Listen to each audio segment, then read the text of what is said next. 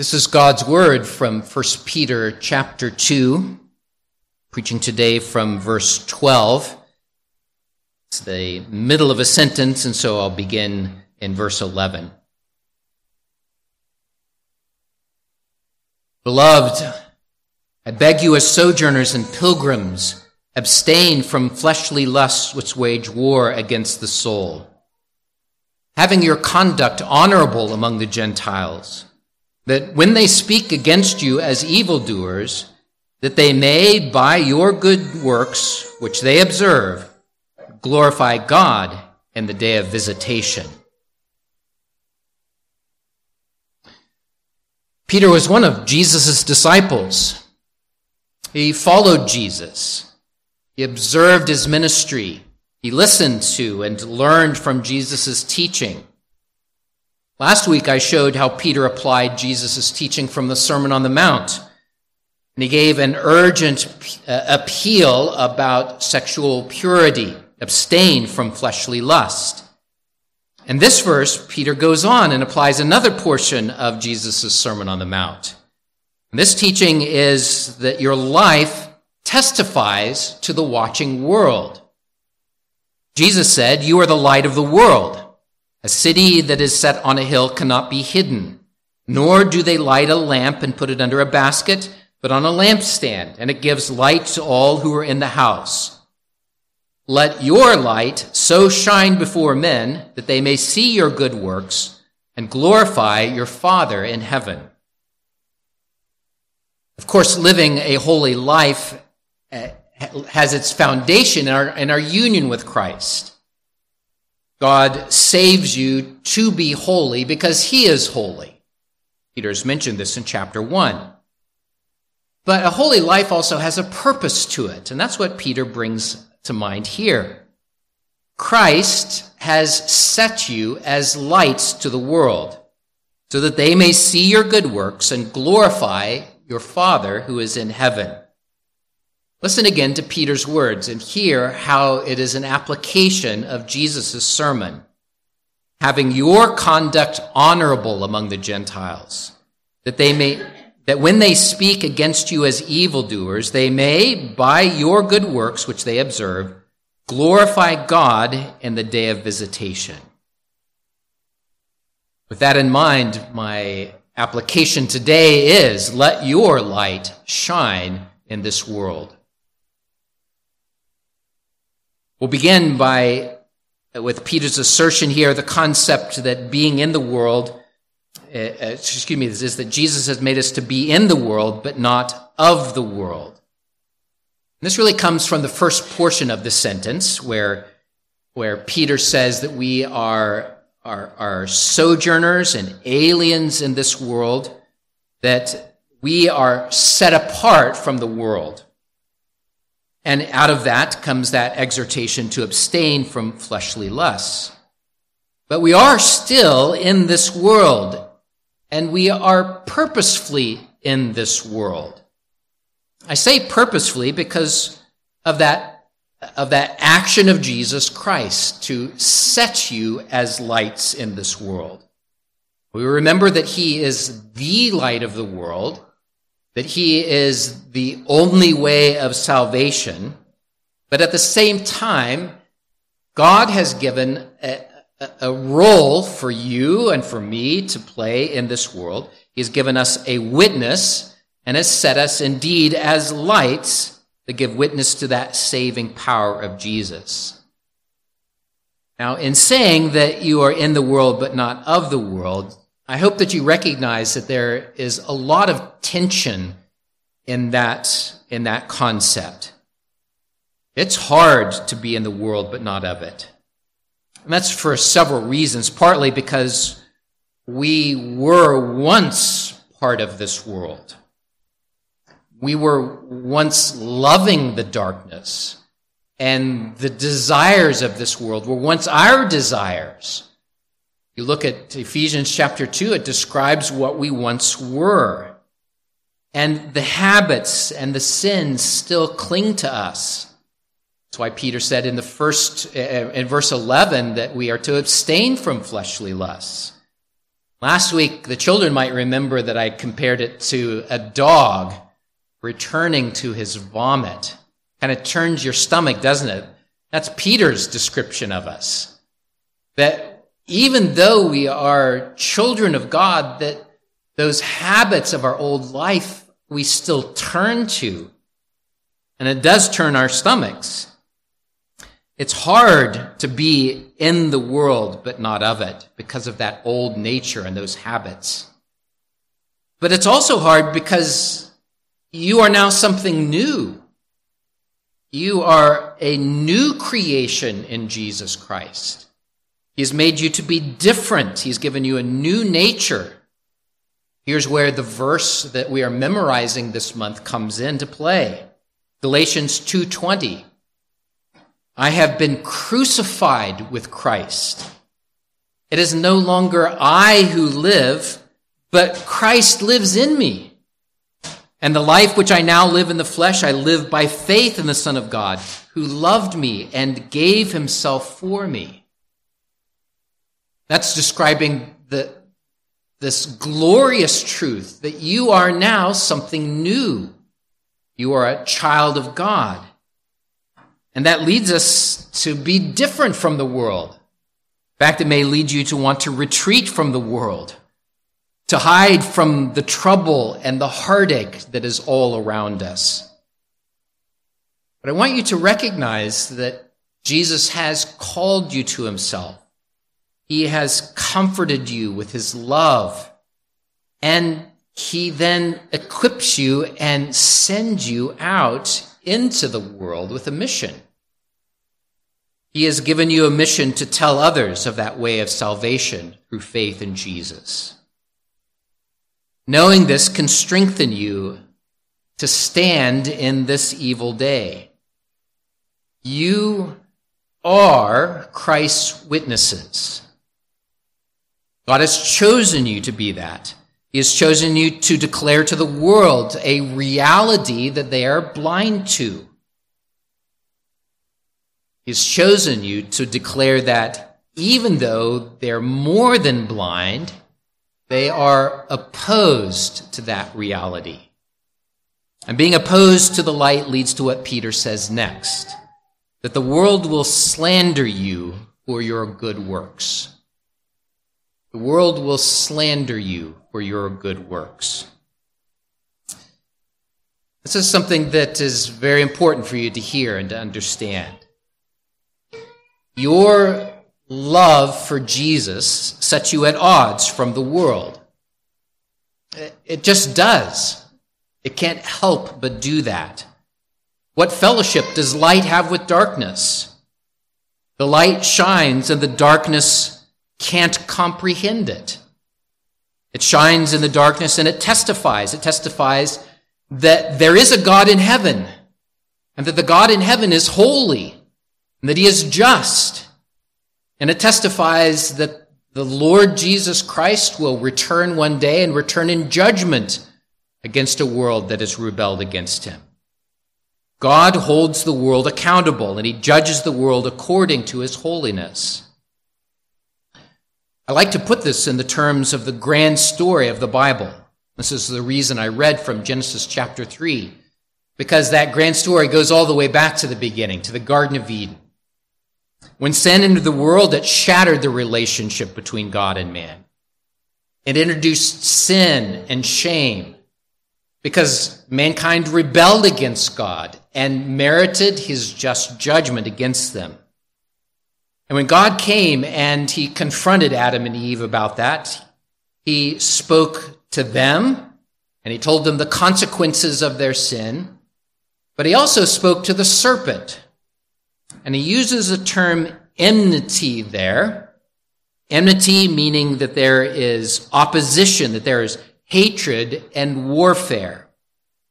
And that hatred and warfare is between God and the serpent.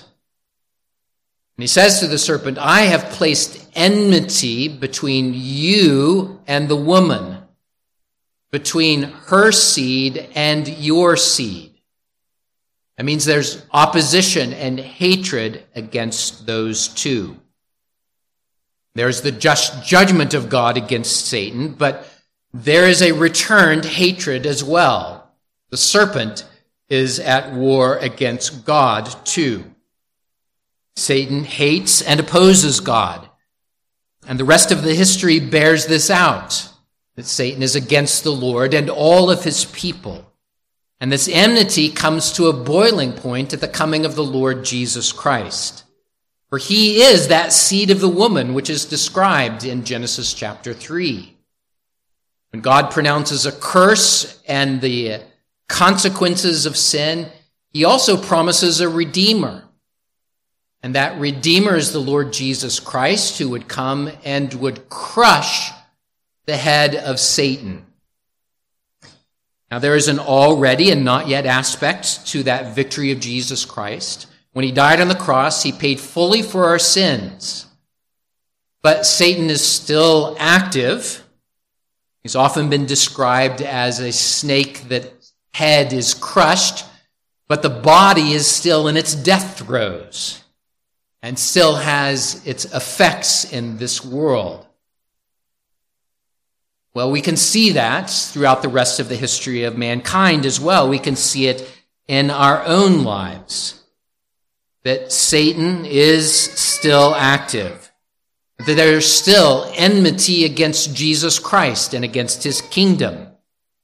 Jesus himself endured the painful and shameful death of the cross, and he suffers and continues to suffer the hatred of Satan and the world. So it shouldn't come as a surprise, then, that the world will slander you for your good works. If Satan and the world hates Jesus Christ and has persecuted him, is it a surprise that they will hate and persecute you, the followers of Jesus Christ? Remember, too, that Satan doesn't fight fair. He doesn't.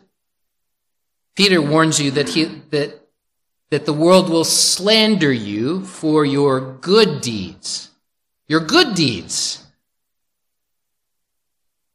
That means that when you live your life following after Jesus Christ, that when you live your life in ways that are a blessing to those around you and for the good of the society, that even these things will be brought up by unbelievers in a way that slanders God and slanders you. Just think about it. Think about how living as a Christian is a blessing to the society around us. Being a Christian promotes the sanctity of life, promotes the fundamental institution of marriage and family. It teaches an ethic of sexual purity. It guides you to protect people's personal property. It helps you to maintain a person's reputation and good nature. Reputation and good name, not nature. All of these things are a benefit to the society around you. And yet the world will slander you for these things. They follow a self-destructive path, and they vilify all things Christian. They'll say things that are true, but twist it to make it sound awful, like this. Christians are suppressing human rights. Christians are against the freedom of expression of who you are. Or the world will say things that are half-truths or that are just out-and-out lies. They did so against Jesus, and they will continue to do so against the church. Jesus warned us of this very explicitly. He said to the disciples, and by implication to the church descending from them, "You will be hated by all for my name's sake. But he who endures to the end will be saved. When they persecute you in this city, flee to another. For assuredly I say to you, you will not have gone through the cities of Israel before the Son of Man comes. A disciple is not above his teacher, nor a servant above his master. It is enough for a disciple that he be like his teacher and a servant like his master. If they have called the master of the house Beelzebub, how much more will they call those of his household? Therefore do not fear them, for there is nothing covered that will not be revealed, and hidden that will not be known. Peter applies this in this instruction in his letter. Those who live in the world following after Jesus Christ will indeed be slandered by the world. This gives something of a shot of reality to us. By nature, I'm a pretty optimistic guy. There are some that are pessimistic. There are some that are optimistic. I'm generally an optimistic guy. I also read the promises of God about the gospel, and I have a great deal of hope. I read promises and believe that Christ will disciple the nations. I believe that he will draw to himself people from around the world such that the knowledge of the Lord will cover the world, even as the waters cover the sea. There will be a great ingathering of people, including a remarkable conversion of the Jewish people to follow after Jesus. I read those and my optimism says I believe that, impels me into the gospel ministry and to share the gospel with others. But I need to read Peter's words too, that there are tares among the wheat.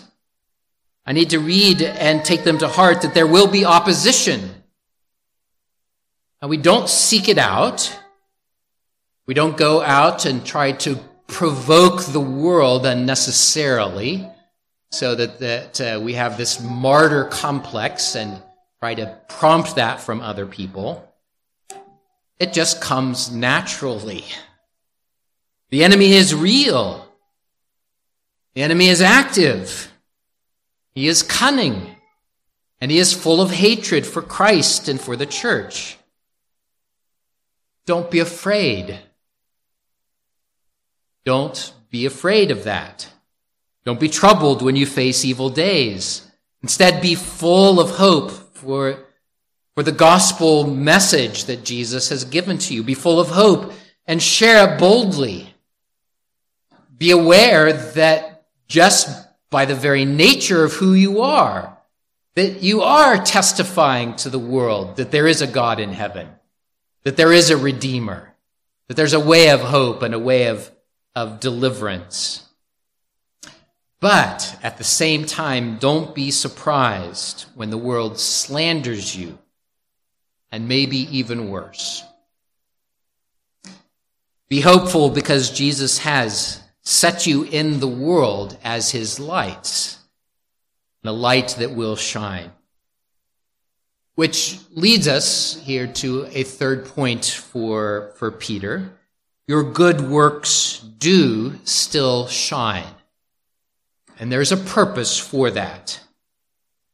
Having your conduct honorable among the Gentiles, that when they speak against you as evildoers, they may, by your good works, which they observe, glorify God in the day of visitation. Peter says that the Gentiles observe your honorable conduct. They observe your good works. And even though they slander you because of them, they do observe them. The light shines. It does, just by that new nature that God has given to you. And it shines, and though they slander you, they may glorify God in the day of visitation. Or as Jesus said, let your light so shine before men that they may see your good works and glorify your Father in heaven. Now, the word that Peter uses here for good, as in the good works, can also be translated as beautiful. And I like that adjective. I like that translation in the sense that it leads us to think about our actions in a way that is appealing to those who are seeing them. When you hear good works, you might classify them as morally good, and they are. But the word that Peter uses has more this influence of the beauty of following after Jesus Christ. And when you think about it this way, you can think about how there is something about our lives that does bring light into the darkness. There is a saltiness. It's another part of Jesus' words from the Sermon on the Mount. There's a taste and a preservation aspect to our lives that are a blessing to the world around you. There's something about seeing a beautiful sunset that takes our breath away, that draws our attention to it. Or you might think about a peacock when it fans its tail, that makes you just stop and say, wow, look at that. For the non-Christian, Peter says that by your life, they see the goodness of God. They see the gospel being put to practice in your life. And that there is a purpose for that. That purpose is that they may come to glorify God in the day of visitation. Now here Peter takes another really deep and profound teaching of Jesus Christ. And without much justification, he just inserts it here in a powerful way. So he's talking about the second coming of our Lord and Savior. The second coming when Jesus will appear with his angels, with the sound of the trumpet, with the shout of the archangel. And there will be an unearthly noise, and the dead will be raised to appear before Jesus Christ. And the Lord will have his seat on the great white throne of judgment. There he will judge the living and the dead. And at that point, Peter says that the Gentiles, those outside of the people of God, that the Gentiles may come to glorify God in this day of visitation. Now that can be taken in one of two ways. And one reading of it indicates that God will use your life as a witness so that some will be converted. They will come to Christ. And on that day of visitation, they will be found among the people of God. And that part of their story has been your witness to them in this life. Now, the gospel is part of our lifestyle, but it does need to be spoken, and that's something for another day. But let me draw in here that your lives are indeed part of that gospel. It's not the end of the gospel. They need to hear that you must repent and trust in Jesus. That doesn't come unless it's spoken or read. But you are a light. And part of the conversion of individuals, God says that he sets you as a light in this world. I want you to take that to heart. I want you to think about how the gospel is indeed lived out day in and day out. I want you to be conscious of that in a way that is grateful for the stewardship, the honor of representing Jesus Christ, and live in a way that testifies that you are a new creation, that testifies that there is a whole different way about looking at the world and living in this world, a way that does bring value and beauty and hope, that brings purity and honor and respect. That breathes hope to a world that's living in darkness.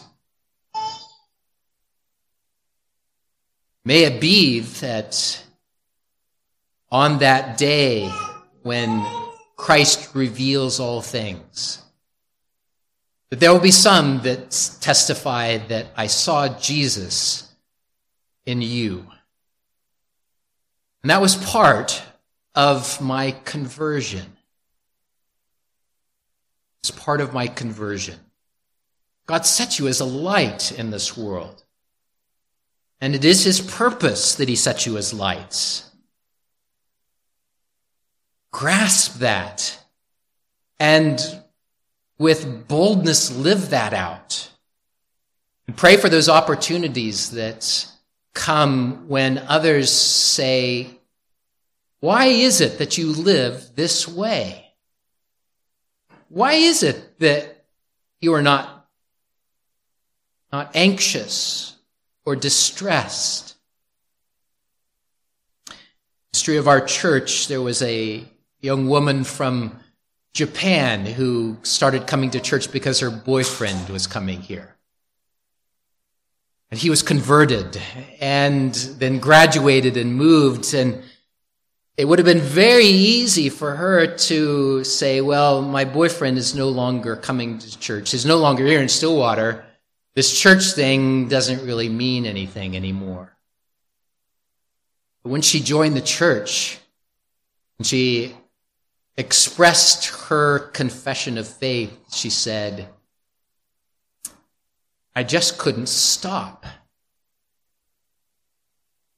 I saw these things in my boyfriend. I saw them in the church, and God didn't let go of me. And she said, this changes everything. And she got it. And the testimony of the light coming into her life brought conversion to the glory of God. There is another way you can understand this. Jesus taught that he would come again, that he would judge the living and the dead. And in that judgment, he will vindicate believers who have suffered in this life. And he will say to you who are his children, come, you blessed of my Father, inherit the kingdom prepared for you from the foundation of the world. In other words, even if no one in this life ever acknowledges the good that you have done, even if in this life they slander you for the good that you have done, even if they persecute you and put you to death for following after Jesus Christ, God knows that you are his child. God sees the light that you have shown in this dark place. And he will openly acknowledge you on the day of his visitation. He will vindicate you who suffer for his name. And then those who slandered you and abused you and persecuted you will be compelled to acknowledge the goodness of God in you. Not necessarily to their salvation.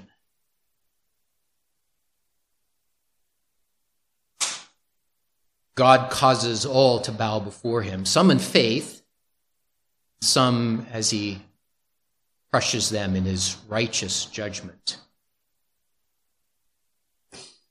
To their shame and their destruction, the wicked will be a testimony of the justice of God. I say this, as Peter does in this context, to encourage those who are persecuted for righteousness' sake.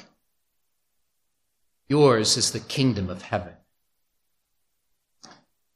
But let me also say this to you if you are outside of Christ, that there is a day of visitation, and the light is shining all around you. God is testifying to you that he exists, that he is a holy God, and that he holds all men and women accountable to his righteousness. That as you hear that, as you see that light, that now is the time to come to it, to come to the light of Jesus Christ. You do that through repentance and faith, so that on that day of visitation you will stand with those that Jesus welcomes into his midst, who says, "Come, you blessed of the Lord, enter into the kingdom of heaven, to the reward that is yours. You will exist forever to the glory of God." Well, God has set you purposefully as lights in this world. Let me conclude just by a few words of practical encouragement. What does this look like? What does it mean to let your light shine? This is where I hope that you will take this sermon and begin to prayerfully say, how in my life is Christ calling me for my light to shine? But I want to put it in two ways. One is in the context of these verses. They're one sentence, and so Peter has, in the first part of the sentence, has begged you to abstain from fleshly lusts. That is one way that your light shines in this world. Remember the many faces of fleshly lusts. Remember the inordinate desires for food and drink, being immodest in dress and behavior, being greedy and selfish and puffed up with pride. All of those different faces of fleshly lusts. And remember especially that primary face of lust, of sexual sin. Peter says, abstain from these things, rather have your conduct honorable in this world. And take that as a special application of this to you. That your light shines when you moderate your fleshly desires, when you bring them under the control of Jesus Christ and his law. That testifies to the holiness of God, to a path of righteousness that must run through Jesus Christ, our Redeemer. By extension, you can apply this to everyday types of good deeds as well. Being faithful to your spouse, being an honest, hard-working employee, showing what is truly valuable in the way you spend your money, showing what is of most importance by going to church, appreciating what is genuinely beautiful in the arts and in music and in media. All of these contributes to what one commentator calls a beautiful life. A beautiful life expressed in everyday works that are reflective that you are a child of God. They may slander you for your good deeds, but they do so because the light of Christ shines in the darkness. So let your light shine, that they may see your good deeds and glorify God in heaven on the day of his visitation. Let's pray. O Lord God, we do pray that you would make our light shine in the world around us. Thank you for your redeeming grace that has brought us to be these new children of yours. And as children, O God, I pray that our love for you would be apparent to those around us. I pray that there would be some that ask us about that. I pray that you would give us boldness not only to live, but to speak the gospel, to invite them to come to know Jesus, the Savior. And, oh God, we do pray that by that witness, that there would be men, women, and children that come to glorify you, and that on that day that you come again, that they too would be welcomed into your kingdom. And Lord, if we do face slander and persecution, may we not turn back. May we be strengthened to stand in this evil day, knowing that you see all things, so that you know all things, that you will openly acknowledge them on that day of visitation. In Jesus' name we pray. Amen.